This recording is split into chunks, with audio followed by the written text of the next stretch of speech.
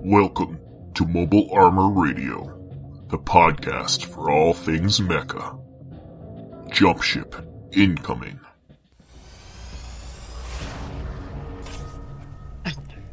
And with the sound of the clacker, here we are again at another exciting episode of Mobile Armor Radio. It's like deja vu. 66.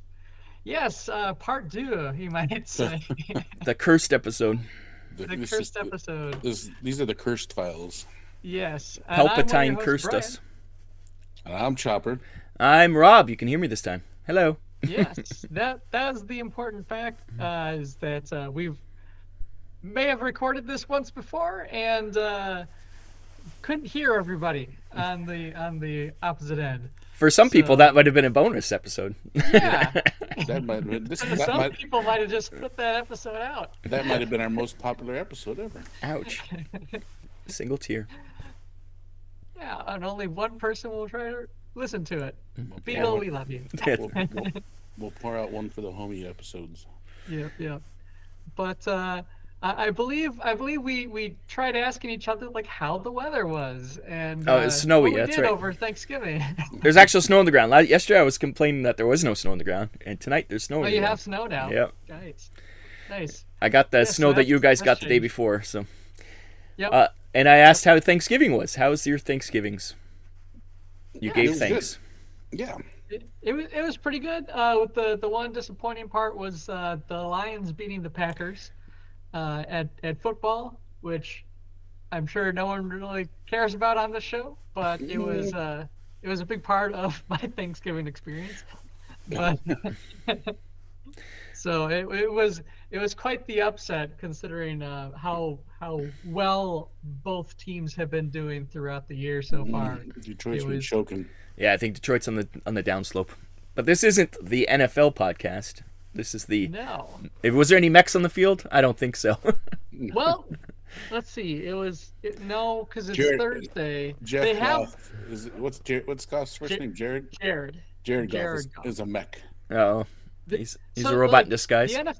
The NFL, like since the Transformers, and this will be a fun part if we can recapture Pat's rants about the Transformers movies. Yeah, but, that's coming up. Like since the Transformers movies came out, the NFL has a robot mascot. That's true. They do. Yep. And no one knows why. They just do. Well, Fox. It came out. It was a Fox thing. It was their. Was it the Rock'em Sock'em robot? It was kind their of thing? morning sports show. Kind of CGI thing. I don't know if it had anything to do with the Transformers, but Well, I think it was in the zeitgeist. The robots. Yeah, it was more of a zeitgeist thing. It's like people really like those Transformers movies by Michael Bay. I feel like that robot's been a while. Yeah, the Transformers have been out for like those movies 15 have been years. out. I'm not saying that, but Yeah, I think it's. No, they've had that robot mascot. Kind of looks like Bumblebee, and they've had him for years now. Yeah. Still kicking. Anyways. But yeah, with that's enough small talk for now. We're ready to get into the drop ship. Yo. Dropship landing. And here we are in the dropship. Now, the dropship is brought to you by one of our sponsors, The Madness of John Bear Ross on Patreon.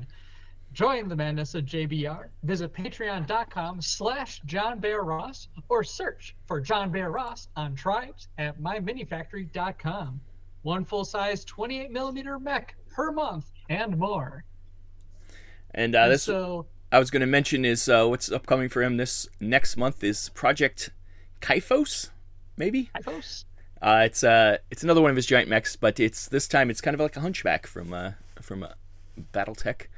Big shouldered mounted weapon, but yeah, it looks cool. I like the new head, but this is the kind of stuff you can expect. He has a miniature for scale. That's a 28mm miniature, so you can tell how big they are. So these they are some big STLs that he puts together. Yeah, so that's what you can be expecting. We're gonna shoot right over your mind since we're talking about the same thing.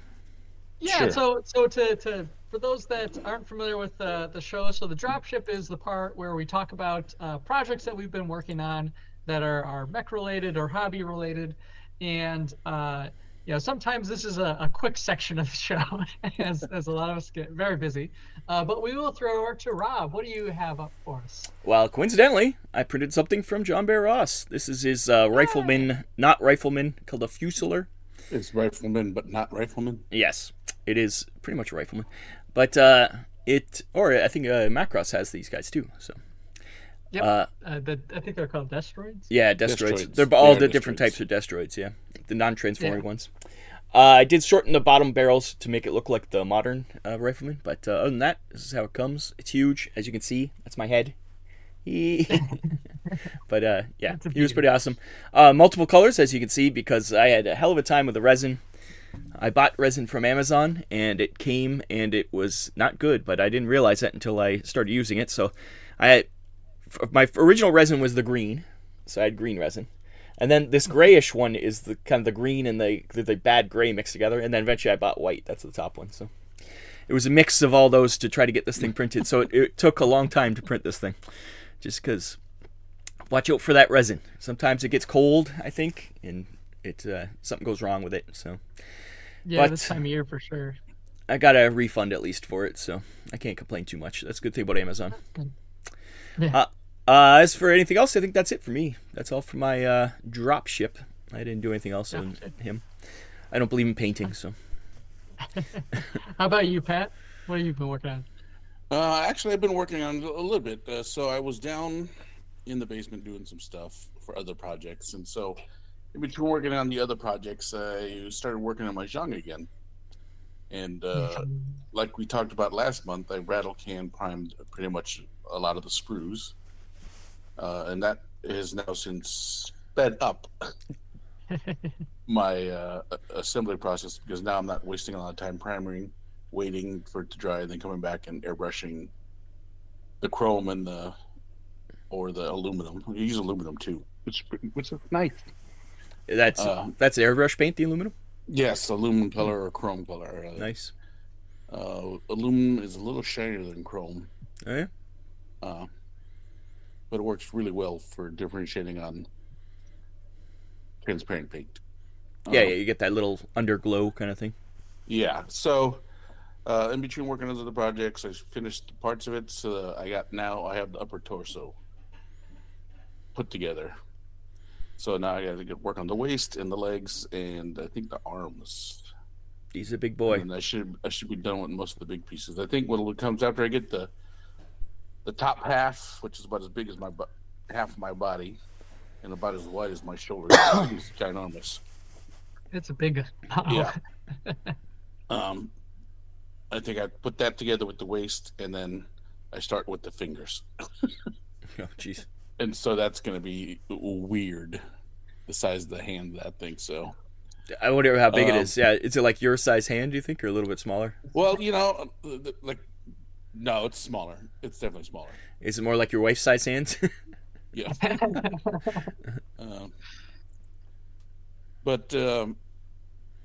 Yeah, I think that's, as far as robots, I think I did that. I did my other projects I'm working on aren't mech related. I'm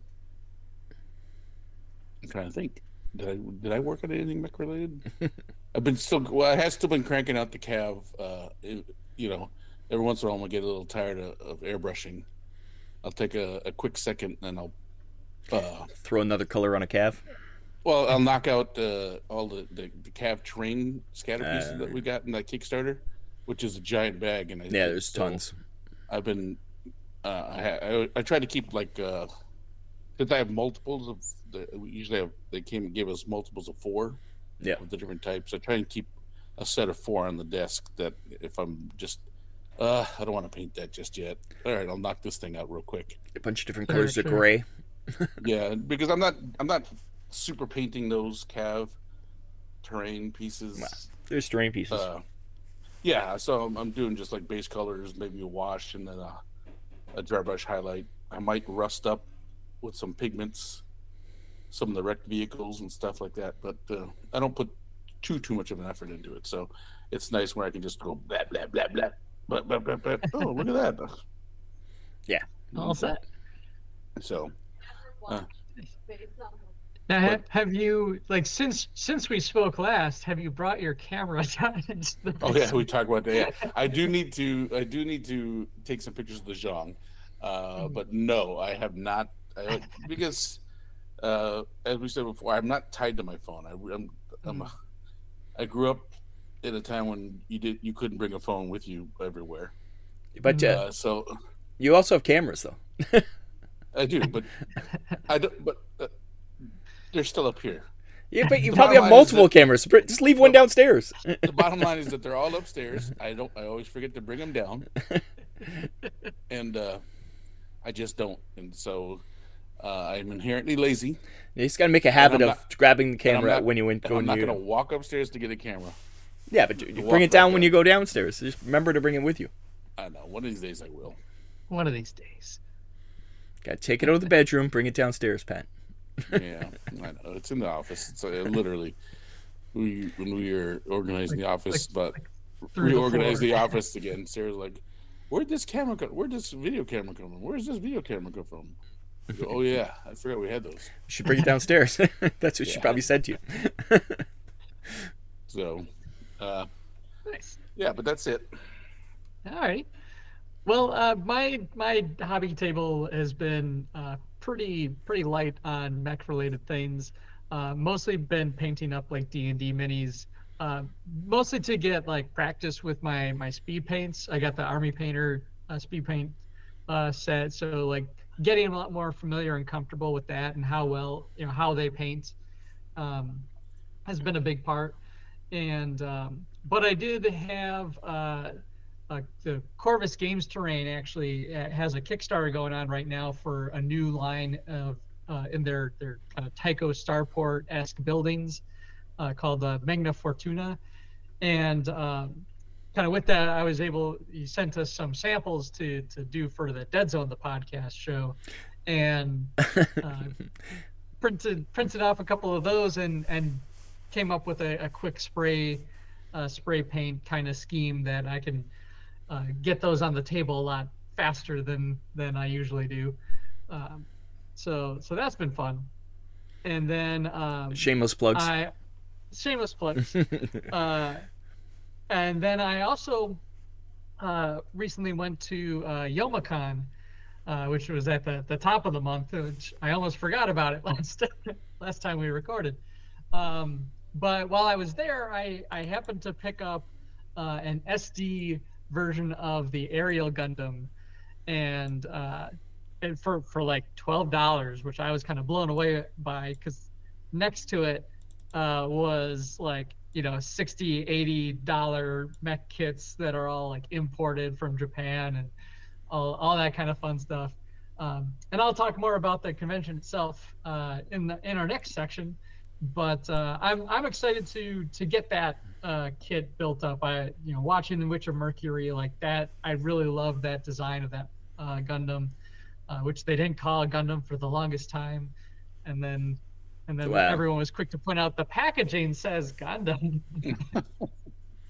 Wow. They did, it was there's for a legal plot point reasons. in the- Yeah. Yeah, there's a plot point in the show where they're like, no, it's totally not a Gundam. Why would we call that it would be illegal. That would be illegal. But yeah, so nothing quite mech related on my painting desk right now. But I do hope to change that here, with some of the vacation time coming up. And yeah, so with that, I think we'll move on into the Comstar section of the show, where I'll talk more about that anime convention. Yeah, we'll be right back with the same conversation. Message from Comstar. And welcome to Comstar. This is the section of the He show made himself where we laugh. talk about Brian just TVs, laughs. movies, books, comics, RPGs, video games. It's all inner dialogue going on where I'm just laughing at myself.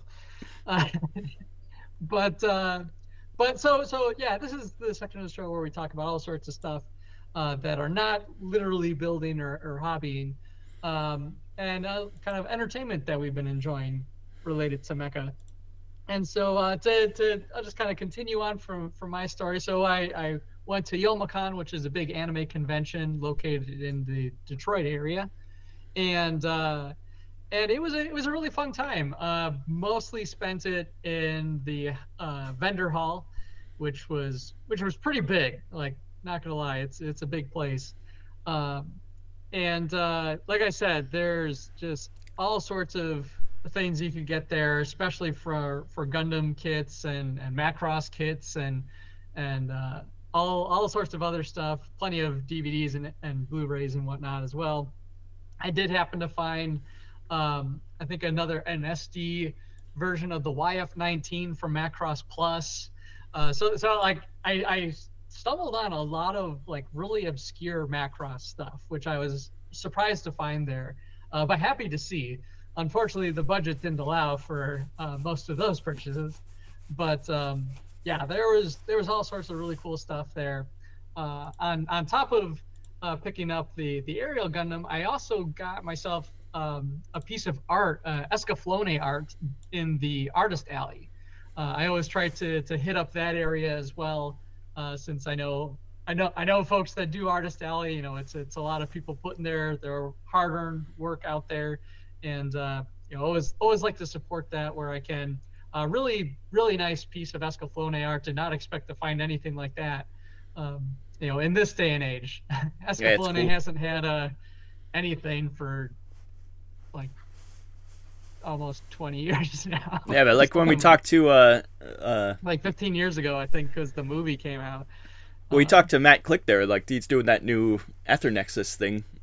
Yeah, it's obviously in the, like, people want a piece of this still.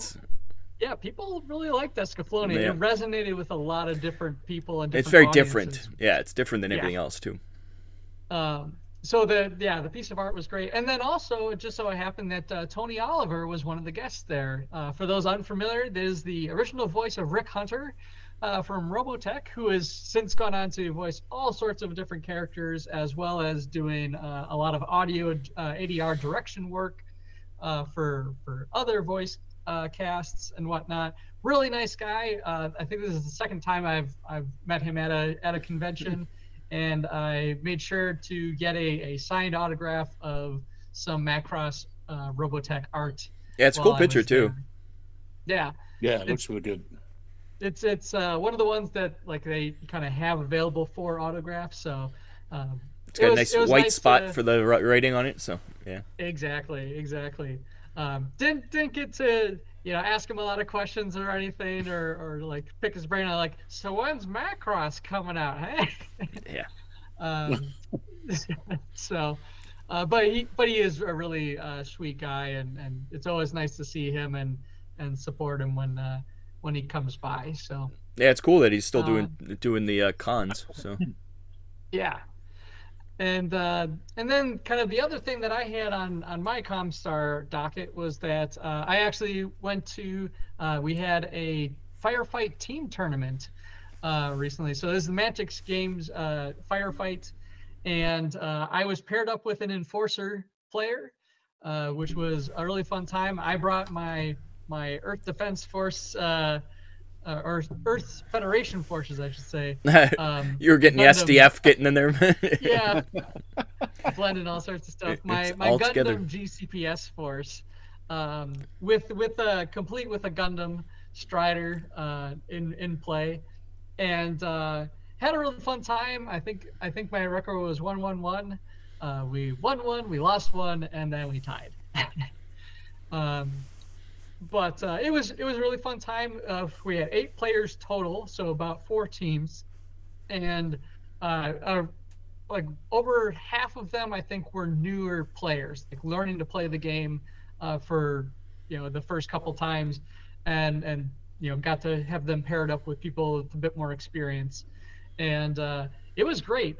Played 3 rounds, a couple different scenarios, and I will say that I was really happy that my Strider, which historically have not done great, mostly due to dice rolls, they've struggled to make the kill and really capture objectives for me. And it just so happens that in the new version of firefights that had just come out recently. The command protocols, they added little things you can tweak on different units, one of which was to make your Strider pilots an ace pilot, which gives them an ability called Marksman, which lets them reroll ones on a D8. It's not bad. Turns out I didn't need to re-roll any dice. You just miss. You don't roll. You don't miss bad. No, I just miss. But in this case, my Strider just decimated. I took out a Forge Father Juggernaut, another I forget if it was a Tunneler or a whole bunch of cyborgs got wasted with a big blast from it. It's that thing where. I didn't wind up using the ability, but I think making him an ace pilot, like it just gave him the confidence he needed to it showed do your his job. support for him, and Yeah. I threw a couple points his way. So that was a fun time.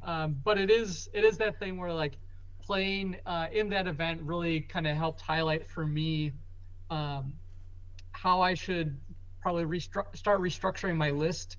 And start building more units to do a better job of synergizing with my faction's abilities, as opposed to just throwing what I've got painted out there. Because Firefight is a game where like each faction has like a list of very specific abilities that specific units or weapon types within a group get benefits for if you use these abilities triggered at the right time. And I was finding that I would often wind up with no units that would benefit from those abilities that I had available. So it's just like, I should really start building a bit more with that in mind if I hope to be successful in that game at all. Honestly though, it's always just fun to throw dice and play Firefights. Just so much fun. You had a whole recap on Dead Zone podcast, if you want to plug that again. But I heard a certain somebody won the whole tournament, though. You never told us that. Yeah. So good friend of the show and co-host of the Dead Zone the podcast, Rick Hall, and his teammate Ben Kinney won the tournament. They were a Ringers. They were the Maison Labs / Enforcer pair up. Rick ran mostly a cyborg Maison Lab team, which was pretty fascinating. So like he was geared for melee, and his partner was geared for range. Yeah, so it just worked out. Yeah, because it was random partners, right? You said. Yeah, it was randomized partners. So. For the cyborgs, is he using the Dreadball guys, or has he got some other cyborgs from somewhere else? They're technically they're Dreadball models, but they I believe they were Mantic had repackaged them. For did they? For the Dead Zone Maison Labs booster. Oh, that's cool. Yeah. So, but ultimately they're the same models. Yeah. I was just wondering. Because I remember back before they repackaged them, everybody was buying up all the Dreadball models. You couldn't buy them for Dreadball. I mean, that's what I did. Yeah. Eventually I'll get around to painting those guys. But hopefully, eventually they go to the vault. Yeah, they'll probably wind up there. That'd be nice. Get lots of cyborgs.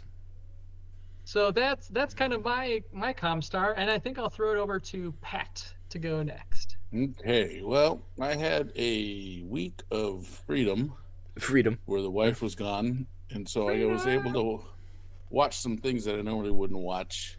So I actually did some stuff in the Comstar this time around. You did for both. You did Dropship and you did Comstar. This is a miracle episode. This is what happens when you don't have a honeydew list.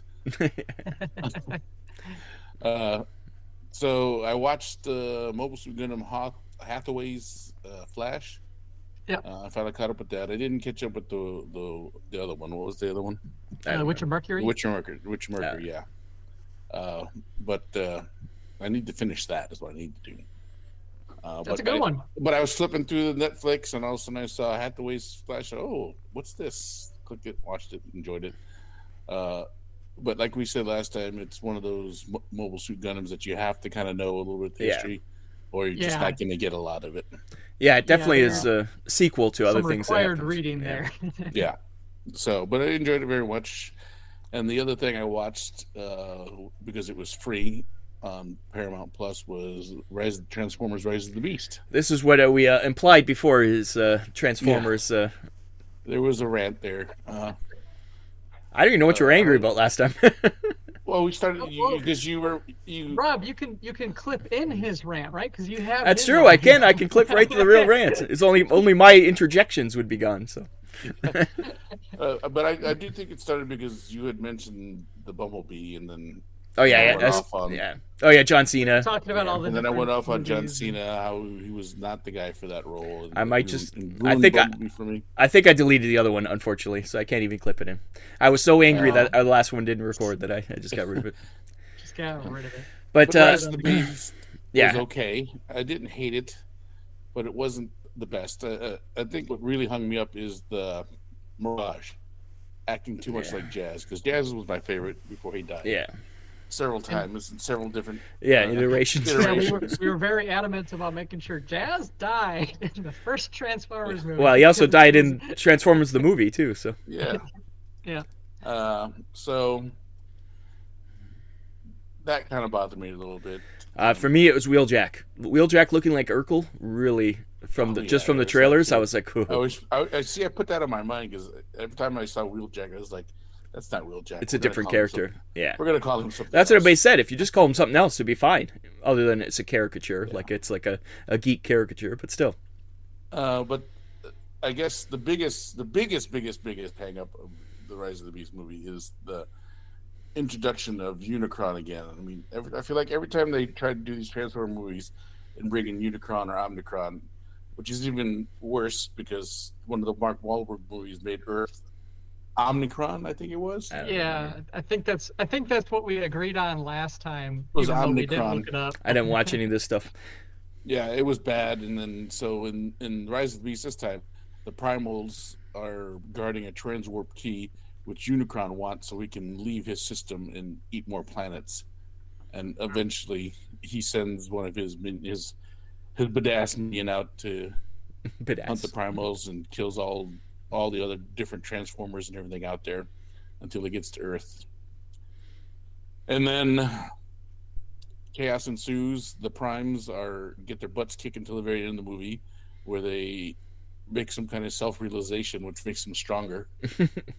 See, therapy works. Yeah, I'm a Prime. Yeah, when they do some inner reflection, and all of a sudden they decide that, yeah, I am not worthless. I can do this. Yeah, that's right. If that song played, it'd be worth it. Exactly. If they had played that song in the movie, I would have been all right with it. That's right.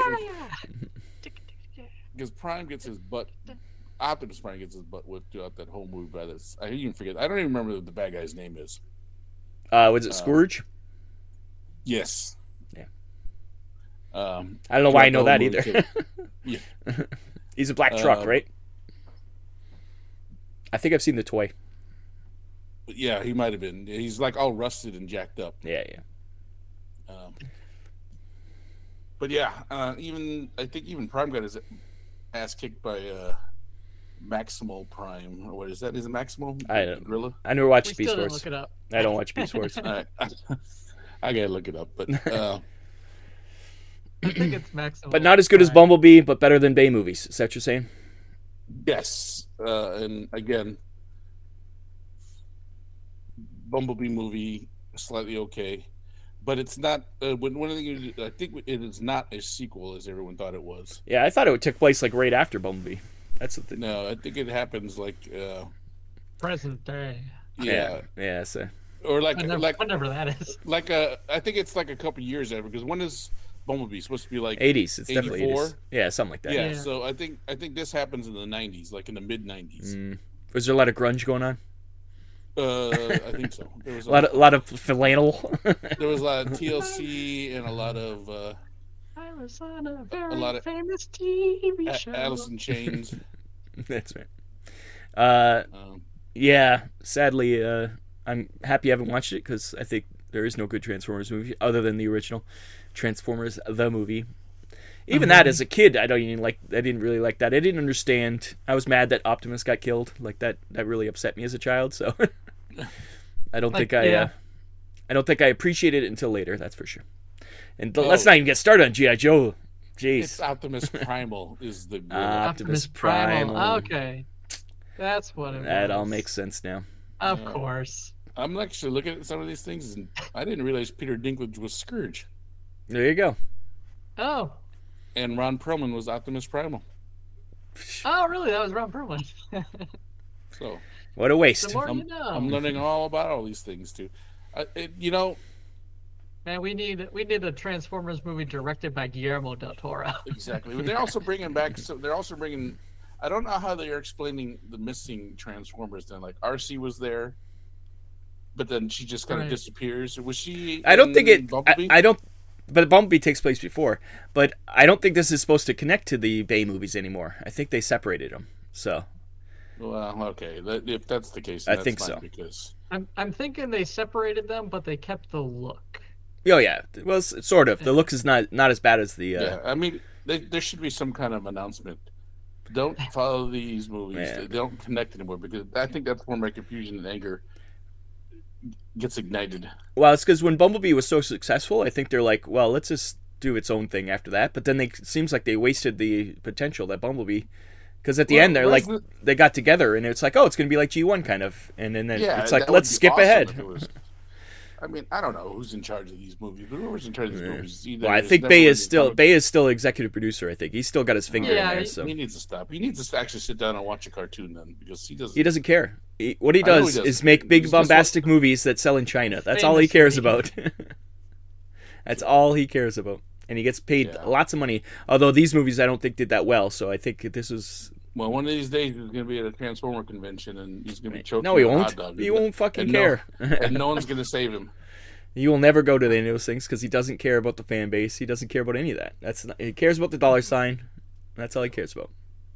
And until recently, he was successful because Blockbusters existed, and now the Blockbusters kind of dead now. You don't get Blockbusters anymore. So I think that really is his kind of movie is on its way out. He's capitalizing on the kids. Even then, kids don't go to movies anymore. They'd rather sit and watch on their phone. Like, they don't even watch on TVs, you know? Like, they don't. Blockbusters aren't what they... Increasingly smaller and smaller screens to watch these big movies. And they watch Five Nights at Freddy's or whatever. Like, that's the kind of thing they want to see, so... I mean, Matthew Lillard's in that, so... Yeah, it's true. And he was in Scooby-Doo, so that's all that matters. He's Shaggy. That's right. And he was in Hackers. He's also in Scream. Yeah. Hackers. Matthew Lillard is a wonderful member of the geek community. Yes. I think he actually... I think he might have directed Five Nights at Freddy's. I don't know if he might have. Yeah, or executive produced or something. He was more into it. Yeah, he was more into it than just the actor. Anyways, enough about Five Nights at Freddy's. But yeah, it's Rob's turn. Rob, what did you? Oh yeah, it's my turn. Speaking of Transformers, though, that's a good segue. I did read the. Yes, I did read the new IDW, or not IDW. That's who used to have it. It's new Image version of Transformers. IDW lost the license last year. So Image took it over, Robert Kirkman's company, and I'm not a big Kirkman fan, but this is all done by Daniel Warren Johnson, and he writes and draws most of it, and it's a retelling of G1, but different. It kind of starts the same, but at the beginning, Spike and Carly are actually in the Ark and help Optimus fight off the Decepticons. Megatron's nowhere to be seen yet. It's kind of a mystery. It's all about Starscream, and then... even it connects to G.I. Joe because Duke is kind of there. His brother's a fighter pilot who comes across the Seekers suddenly and don't know what the hell they are until they transform. So, speaking of which, too, G.I. Joe makes a surprise appearance. Yeah, that's right. As the Beast. I forgot about that. Oh, really? Yeah. Terrible. Who? And this it was very end. They're like, you're this unknown guy who's in Transformers. You want to join the G.I. Joe team? Exactly. It was What's that? Total misunderstanding. It wasn't Channing Tatum, was it? No, it was. Oh, for God's sakes! What's his damn name? It should have been John Cena's Duke. It was. No, he could be original Joe. He could be Joe Clayton. He played the teacher that was the pitcher, turned into the major league pitcher. What the hell are you talking about? Oh, the actor. God bless it! I can't even remember his other movies. You look it up. I'll continue to talk about Transformers. Yeah. Well, So I mean, it was Channing Tatum and that was in the other one. I don't even think it needs to. Those are also. They're not connected. Those G.I. Joes are bad. But yeah, it's Transformers comic, pretty good. I think it's a good start. It's easy to get into. The art is much better than not much better, but a lot cleaner. Like I found the IDW and the original, especially the original Marvel art, to be confusing sometimes and really jarring. This was a lot more like the cartoon I found, so it's a lot more easy to get into, a lot more accessible, as they say. But yeah, I suggest if you are into Transformers, go check it out. Only I think a couple issues are out now, so it's easy to get into. And yeah, it's a pretty good start. Pat, you figured out yet? Dennis Quaid. Dennis Quaid. Okay. He's quite old. Yeah, but I think he plays. He was in those first G.I. Joe movies. Oh no, maybe it was Flint. He was the commander of. Yeah. The Joes. Are you sure that's who was in the Bumble or in the Transformers movie? I think you're getting confused now. You're getting befuddled. Nah, I'm gonna look it up right now. Well, you Pat's keep talking. up, I'm gonna figure it out. Well, Pat's looking that up. I did also recall something that I had forgotten before too. And then I'll get back to Rob because Sure. I'm interrupting his time. But I did watch that Avatar: Way of Water. Oh yes. And which my comment last time was like, it was neat to see they had a whole like army of those APUs, I think they were called. They're the mechs that they stomped around with in the first movie, and they had them for like a whole 30 seconds, and then they were gone. And they're replaced much later in the movie with like these little crab underwater mechs. It's because since the bad guys were able to turn into avatars, the Navi, I think they kind of replaced. They didn't need another scale thing because that was the mechs made it even scale, right? So that fight in the first movie is great. Him and them in the mech, but and it was all right. But, I didn't mind the Way of the Water. I think it was really long. It was way too long, much longer than it should have been. 3 hours and 12 minutes. And it probably could have been an hour and a half. Like there was a lot of wasted time. It's not bad, but it was juggling a whole lot. Yeah. Like they could have cut out whole sections that weren't important at all to the movie. And then they had weird, like there's some weird metaphysical stuff that I was like, what the hell's going on here? So we'll see. Number 5 or number 3 just got announced for 2025, Christmas 2025. So really? another year. It won't be a decade. 2 years. 2 years from now. Yeah. But the podcaster from Canada, your time is floor. Reserved. You reclaimed your time. I don't know, Pat. Did you figure it out yet? Yeah, it wasn't Dennis Quaid. It was I didn't think so. Michael Kelly. I have no idea who that is. I have no idea who Michael Kelly is. If you saw his face, you'd recognize him. He plays a bunch of bits. But back to me. A bunch of bits. Back to Rob. It's backwards, but I did get my Beam Saber print on demand from the Kickstarter from Drive-Thru RPG. It's a nice hardback, square bound, glued binding, but we'll see how well that lasts. But nice book. We did decide it is a Blades in the Dark based on system by Austin Ramsey. I can't wait to check it out, read it all, and another fun RPG with mechs in it. And I got to say, that Kickstarter was great. I've had other Kickstarters that you get like a code for Drive-Thru RPG, and then you still have to pay a bunch of money. But these guys they said, "Yep, here's your thing. You redeem it," and they sent me the book. It was great. So I highly recommend you support Beam Saber in the future. It looks kind of cool. So I can't wait to check it out. I do love mech RPGs. We do have quite a few that we support. So that's another fun thing. Yeah, I think that's it for my Comstar. Was I the last person? I was, wasn't I? Yes, you were. Yes. It was a long one because we were vamping to try to figure out information that we didn't really care about. Yeah. We still got a Transformers rant in there. That was the important part. And so with that, let's head on over to the Mech Bayhaner and talk about the main topic for this episode. Excellent. Wonder if Transformers will show up. Now entering the Mech Bay Hangar. Welcome to the Mech Bayhaner. So those unfamiliar, this is kind of our round table topic for this episode.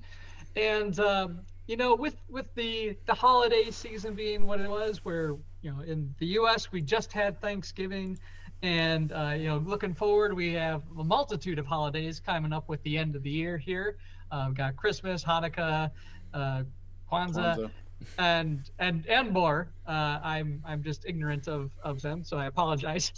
But a big element of this time and this season is family, right? And being together, hopefully with a positive family group, whether it's your biological family or a found family that you had.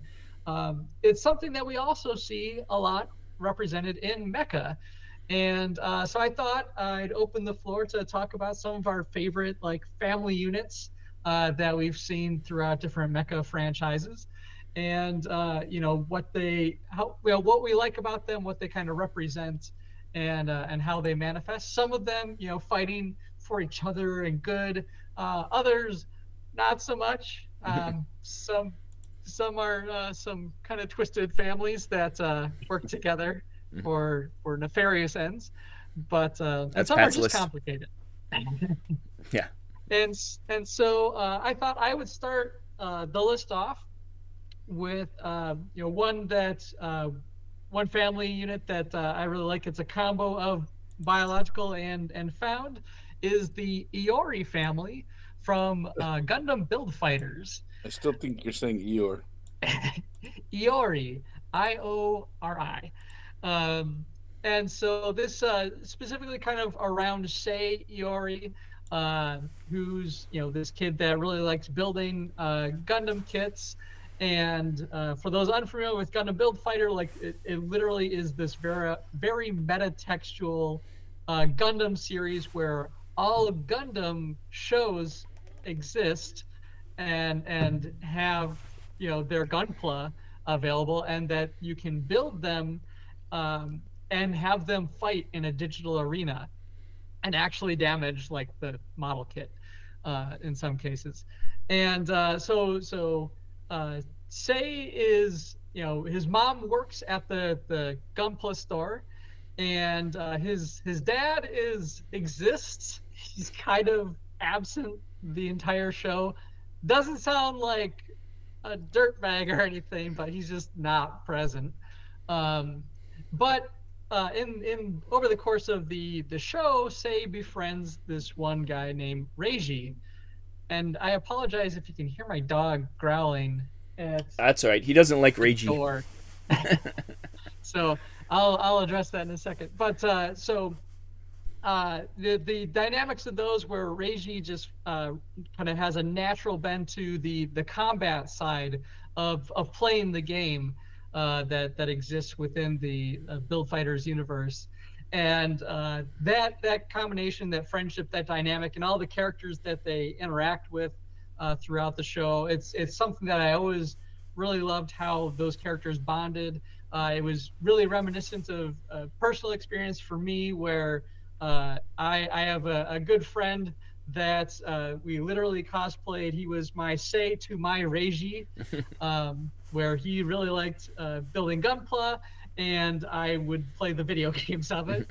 And so it was a really fun dynamic, and that show really resonated with me, especially from that kind of family that was kind of central to the story. So that's the first one for me, and I think we'll throw it over to Rob. You can go first this time, or second, I guess. I'll let my dog out of the room. Yeah, so you can escape your dog. But my first one is from the Robotechs. Of course, it's going to be Max and Miria and Dana, the child. I think it's a great family. Any family that starts with a knife fight. Yep. Any family that starts with an assassination attempt. Yep. And they use the same knives for their wedding cake, which I thought was appropriate.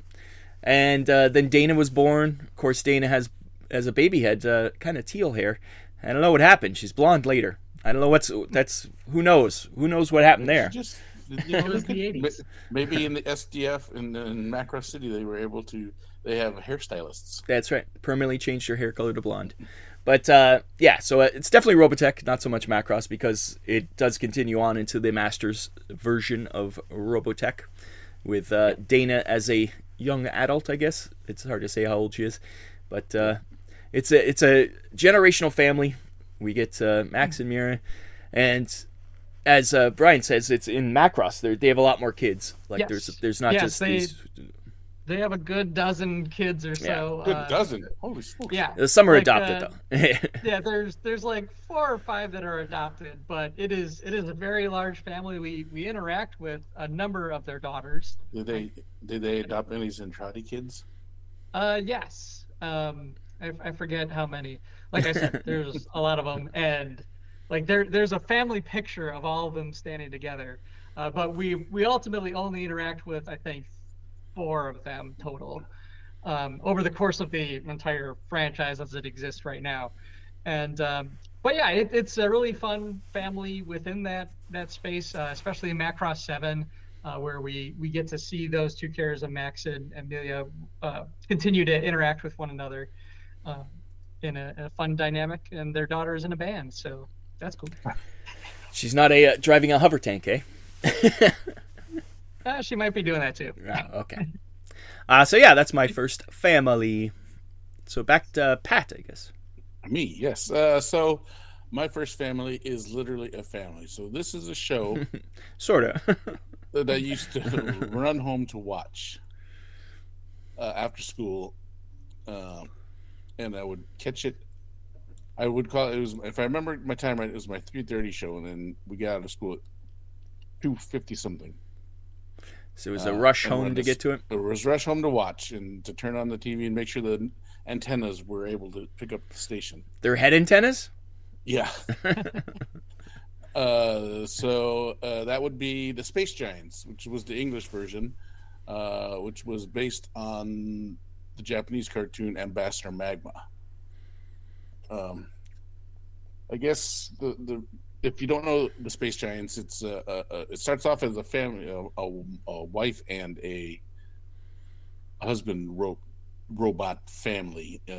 One was gold, one was silver, and they come to Earth because they're there to protect it from, I can't even remember the bad guy's name now. Bad guy.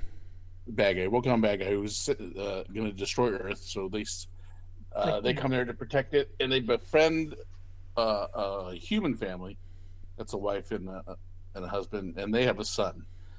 So as the show goes on, the creator of the 2 robots, Goldar and Silvar, because one was gold and one was silver.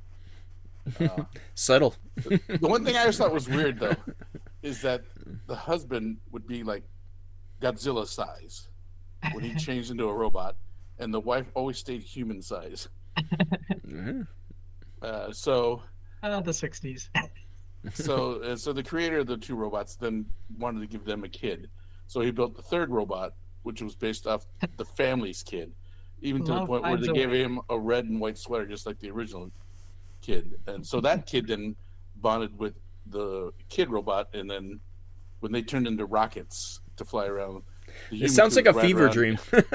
It's and then they turned into rockets. You obviously never watched 60s Japanese. Is the creator guy the guy that looks like Moses? Yeah, I think his name is almost like Methuselah or Methusen or something like that. He's got even a crux staff.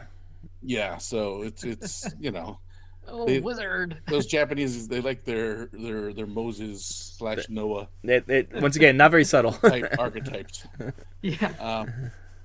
But so then it would be the family robot saving the Earth with the help of the human family.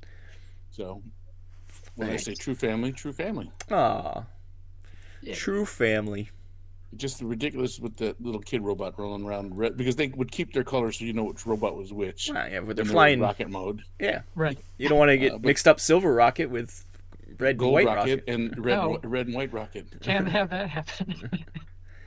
So nice. It was a different time, but it was the whole point is your nostalgia for trying to run home from school. Yeah. Yeah, it was that, and those were the afternoon ones. I think Johnny Sacco and his giant robot was the other one. And then the morning ones were Battle of the Planets and Star Blazers. Definitely remember Battle of the Planets. And Speed Racer was an afternoon one too. That was like 4:30. I remember Speed Racer. Not when it originally aired, but I remember it. Yeah. No. And I'm not talking about that crappy movie. No. Not that seizure-inducing. Wachowski movie. Seizure-inducing. Yeah. I never saw it. Yeah. Oh, I actually kind of like. It does some things well and other things not so much. yes. But It's very bright. The story is horrible. it's very bright. And the story for Speed Racer is horrible. Is Racer X in it? Yes. Yes. That's all it's important. He's the coolest. But we're not talking about the Racer X family. That was an honorable mention. We'll throw in Speed Racer as an honorable mention. There's our honorable mention. The Racer family, because Yeah. the Mach 5 technically is a mech. Sure. It's crazy. So my next family is a very is a complicated one. It is Solid Snake and his family, all encompassing from the Metal Gear Solid franchise. Now, specifically if you look at Metal Gear Solid 4, where we have kind of the culmination of a lot of different storylines and characters. Solid Snake himself is a clone of this character, Big Boss, and he has a twin brother named Liquid, and they have another brother who is Solidus. There's no gaseous snake?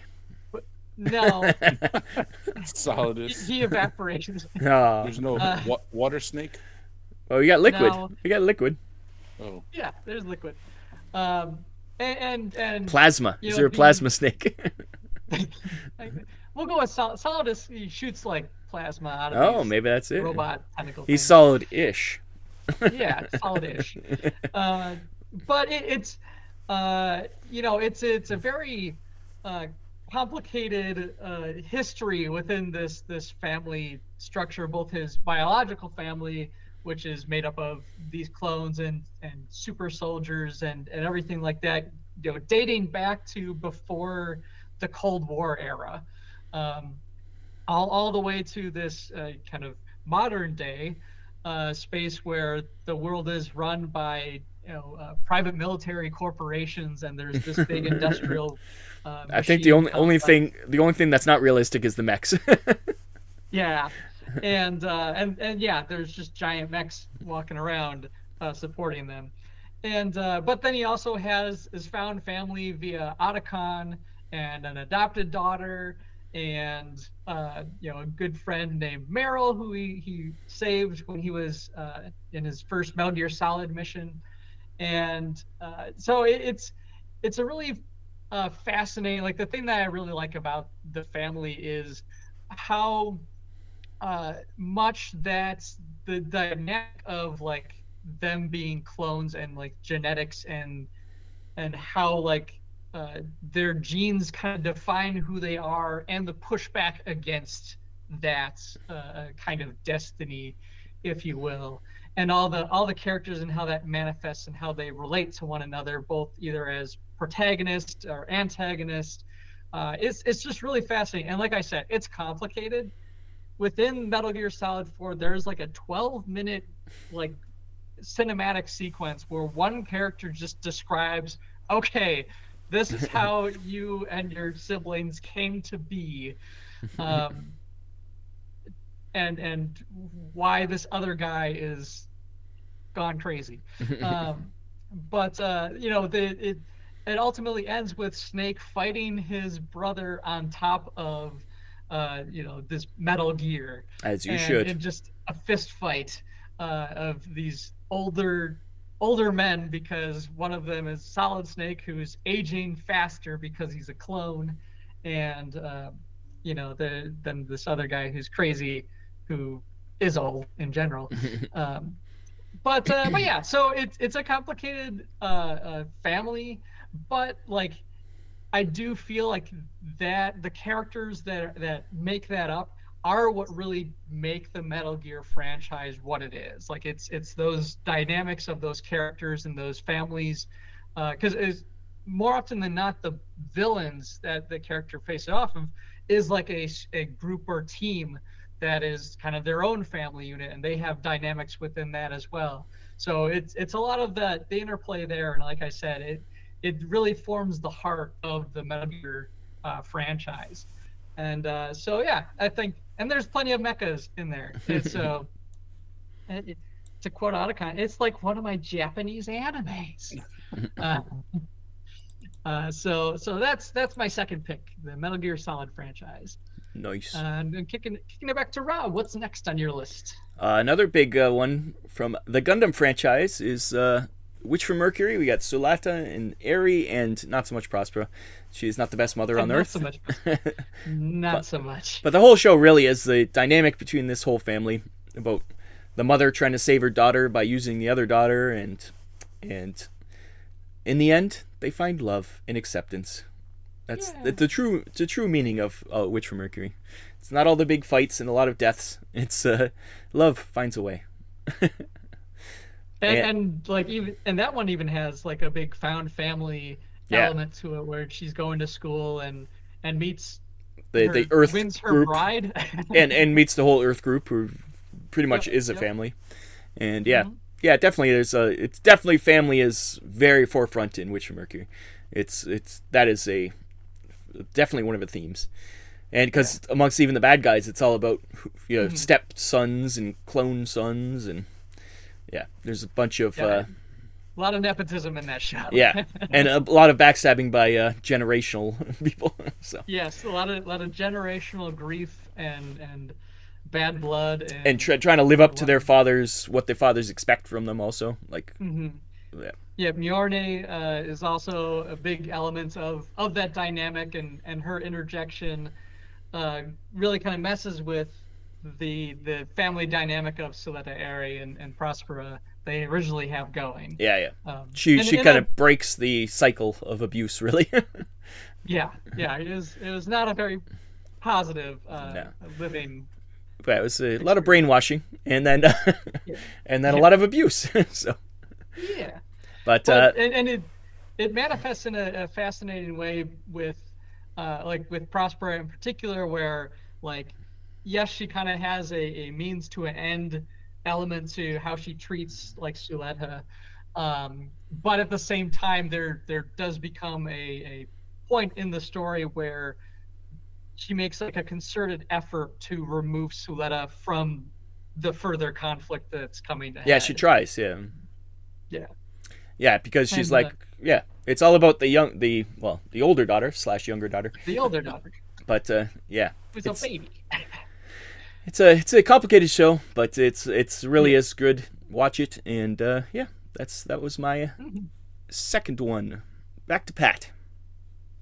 All right, so I am going to diverge a little bit, and we are going to talk about a family who wasn't the heroes or the thing, and that would be the Zabi family from the original Gundam. I love the Zabi family because they remind me of those nighttime TV dramas back in the 70s and 80s, like Falcon Crest or Dallas. Things like that, for sure. Where they have the dysfunctional family ruling a whole thing. And that just embodies the whole Zabi family, starting with, for God's sakes, Garma. Garma, Well, Garma. Garma's the youngest. Well loved by everyone, but then he dies. Dolza. Then you got Cassilia, who is the one daughter, but everyone underestimates her and just kind of puts her in the background because she's a girl, even though she's well accomplished.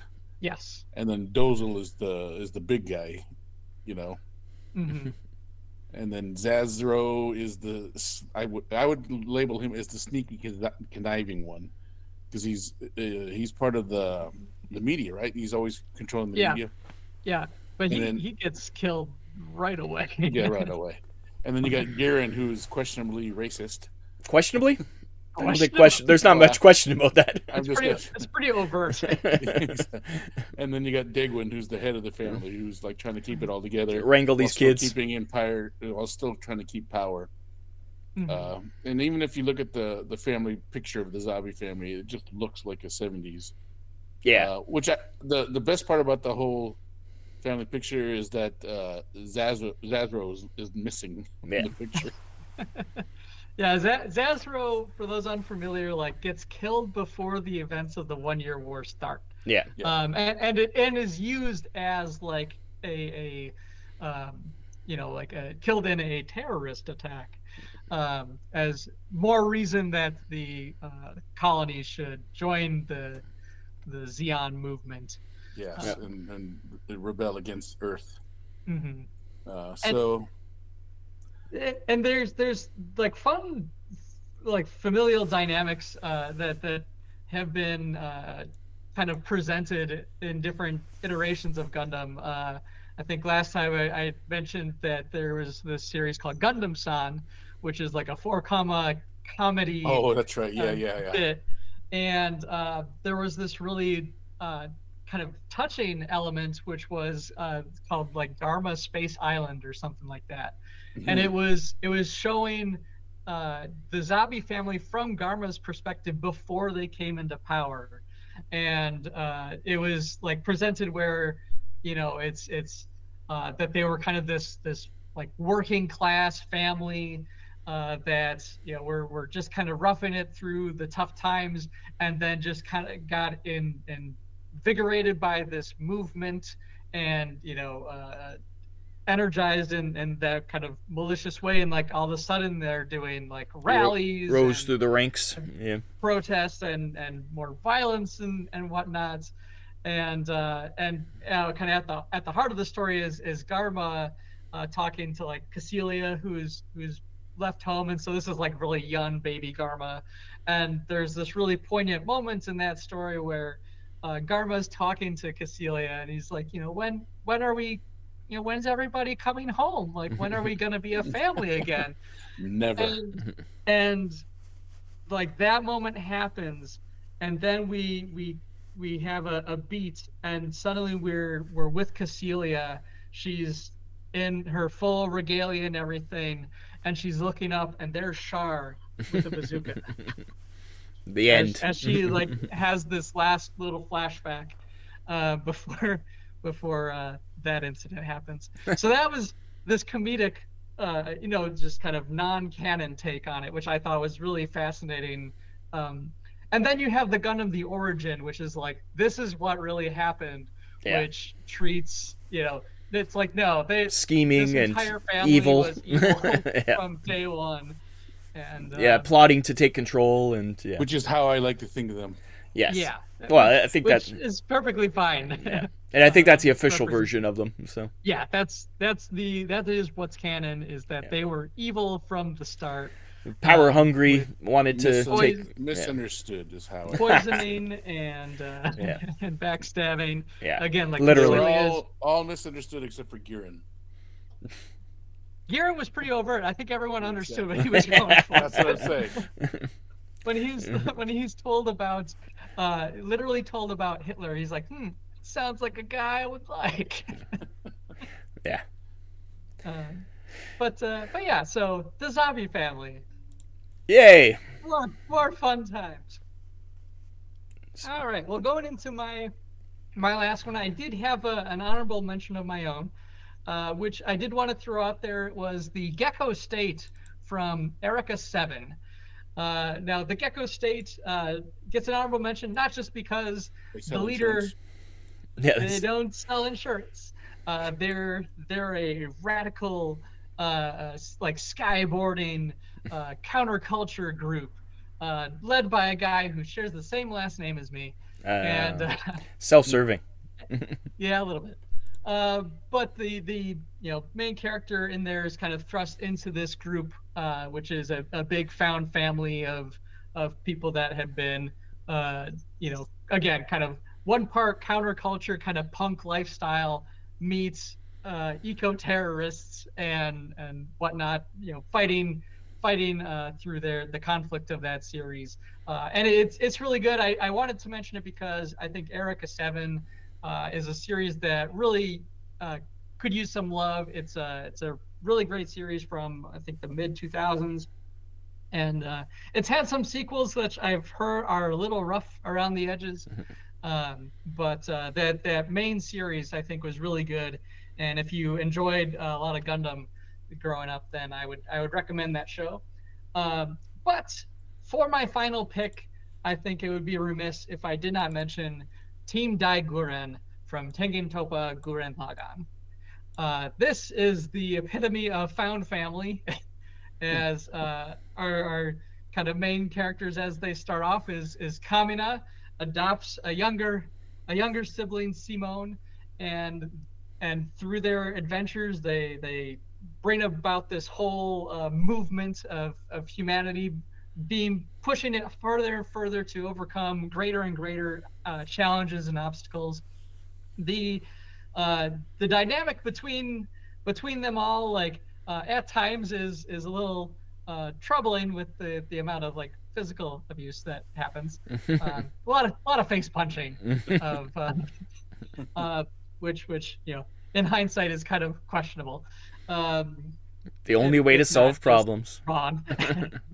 But I always did love the dynamic of the family unit within that show, where we have a lot of multi-generational characters throughout that series. There's a lot of kind of old guard, there's the kind of more youthful adults, and then there's the younger generation that's up and coming, and like we follow them through this multi-year long journey in conflict.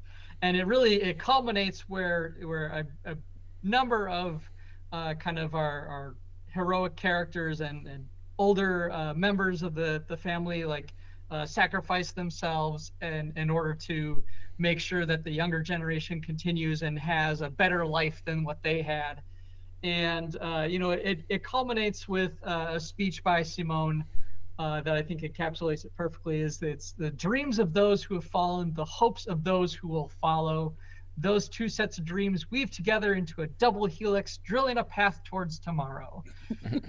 And especially when he says it, it's very empowering and entertaining. And then he destroys the universe. It's great. But so Team Dai Guren, it's a really fantastic sets of characters, a lot of great dynamics, and like I said, the like emotional core of that franchise is really centered on those characters and how they push to overcome adversity together. Nice. And and so I'll throw it back to I think last time we did Pat first and then Rob. Yeah, I think it makes more sense to do Pat first here. So. We'll do Pat first on this. All right, so my last one is a family true and near and dear to my heart, and that is House Steiner, BattleTech, of the Lyran Commonwealth, and specifically more the 3020-ish after the Third Succession War. Katrina and Melissa, her daughter. And Melissa, who gets married to Hans Davian. And causes a lot of trouble. But they bail out the Federated Sons from their coup attempt by, I forget. It's the Laos. The Laos, Capellan Confederation. They tried to clone Hans, but the Kellhounds and Steiners come to the rescue. Exactly, and then they bring peace to the world until Melissa and Davian's devil spawn. We'll get to it. They bring peace to the world by trying to destroy the Capellans. That's their peace. Yeah. They start the Fourth Succession War. So, but this is BattleTech. This is how you keep peace, by destroying other houses. Yeah. Peace through elimination, which is what the clans tried to do, and so. But everyone loves the clans. When Don't get them to start it. But when the House Steiner does it, it's genocide. I don't think it was ever okay. So that's my last family. I encountered the Steiners and the Davians with the first BattleTech I read, which was The Sword and the Dagger. I guess as I was reading on Sarnanet. Sarna.net. It was not the first book. Everyone thinks it's the first book. It was the first book written, but not the first book shopped. Like published, yeah. Yeah, I'm sorry. It was the first book shot, but not the first book written. Yeah. Right. Yeah, so it was the first book published, but not the first book written. Nah. But it definitely shows Katrina the original Katrina, as a powerful leader. A little conniving, but she in the end, But they all were, weren't they? Yeah, but she wasn't doing it badly. Some were more overt than the others. Yeah, her conniving was, selling her all for the wonderful good. daughter, her wonderful teenage daughter, a middle-aged man. But that's all right. But that's that whole medieval feudal. Yeah. Oh yeah, that's definitely what it was based on. Alliance building. Yeah. So. And it was the two good groups pretty much in the world at the time. Obviously the Steiners and the Davians at the beginning were the good guys, even though later on it was retcon that obviously they aren't the good guys. But they'll always be the good guys. Yeah, when it was first written, they definitely were shown to be the more honorable people compared to the Capellans and the Curitas. But well. Definitely Capellans. Nobody thinks the Capellans are the good guys. That's never been said. Yeah, same with the Curitas. The Curitas. They got the samurai spirit. They're not as bad. Yeah. But this really rolls into mine. So we'll get right to mine because mine is a certain other Steiner Davians, but it's the next generation of she was born Catherine Steiner Davian, but she changed her name to Katrina to try to get some favor with the Steiners. And her brother Victor. Not the best family because they end up tearing the universe apart. 2/3 of the universe get into a civil war after this. But Katrina was a bad person. She killed her mother, and while Victor was away destroying the clans, at least beating them back, she took advantage and stole the Commonwealth out from under them and started the Civil War, FedCom Civil War. But they're still family. They still love each other. No, they actually hate each other very much. They send each other postcards at the holidays. But the rest of the Dynastavians, like Peter or Yvonne, they were not bad people. Peter got a little brainwashed. That's all right. Yvonne was kind of wimpy. Happens. She eventually marries someone good, I think, and lives a happy life. Yvonne's probably the one who gets away good. Victor lives to a ripe old age, but he's always in trouble. But Katrina eventually gets beat back, sent to the clan Wolf to. She never gets killed. She gets sent away, and maybe as a progenitor to the current Ilkhan. But yep. So it's all still happening. That's the beauty of BattleTech is that it is all about families. It's all about families in BattleTech. The multi-generation stories about. That's why I think they really lost it in the Dark Age, which I'm currently reading. It's got a little bit of it, but they did lose a lot of the threads of some of these ancient families and where they're going. Like Pat said in his original one about Dynasty and Falcon Crest and all, it's kind of like that, but with giant mechs. That's really what BattleTech is. So I think they lost their way when they introduced the AgMechs. Oh wow, that was a whole other issue. Clicky Tech was a whole other issue, but yeah. So it's the Steiner Davians. Not the best happy family to end with, but they got there in the end. Victor eventually had a bunch of kids that are not bad. He had kids with illegitimate kids with Omi before she died. Spoilers, and they kind of turned out all right. And then he's got other kids that turned out all right. None of them lived up to the grandeur of them, though. I think that was kind of the end of the Steiner Davians. And that's it. That's my last family. Oh, very nice. And so I think with that, if there are any families that you think should have been on these lists, if you think the White Base, heck, we didn't talk about them at all. Autobots. Autobots. What about Gendo Ikari and Evangelion? That's a strange family. A strange family for sure. But if there are any that you really resonate with you, that you really enjoy within the Mecha franchise, feel free to leave a comment on our YouTube page or in our Facebook group or in our Discord channel. We've got all sorts of different ways that you can reach out to us, but we'd love to hear what you guys have to think. And I think with that, let's head on out to the Exfil. Sounds good. Yes. Let's exfil out of here. And here we are in the Exfil. So we're heading out for the holidays here. We hope everyone has a safe and wonderful one, and you get to celebrate it with the family that you would love to spend that time with. Yes, hopefully you'll get more Gundam models that you'll never build like me. And hopefully you don't murder half the universe. Yes. Yeah. So don't throw the universe into a civil war, please. Exactly. It's only Christmas or other non-denominational holiday. Exactly. Yeah. So so we'll have a show out right after the Christmas time. Yep. So I'm sure it'll be a lot of what we got. a lot of what we got. It'll be capping off and starting the new year. Heck, there goes 2023, and hope you guys. Good riddance. Another 12 episodes down in the pocket. It's hard to believe that's 12 episodes already. That's a year. 2024. I know, that's what I'm saying. And there's speaking of like 2024, we're starting off the year in January. We have the new Gundam Seed movie's going to be coming out. There's a whole bunch more. The second part of the Hathaway Flash is supposed to come out in 2024. I don't know the date on that yet, but it just says 2024. Yeah. Yep. So there's a lot of mech related stuff. Yeah, Warpath Kickstarter for the 10mm version of Firefight and Dead Zone. Warpath is going to be coming out in January, February, somewhere in there. February. Yep, there'll be a Kickstarter for that. All I can say is those little teeny Striders are cute as hell. Yeah, everybody needs them. And I think everyone should have. They're not as cute as the stunt bots. I don't. Aww. Oh, I have some over there somewhere, but they're very cute. But yeah.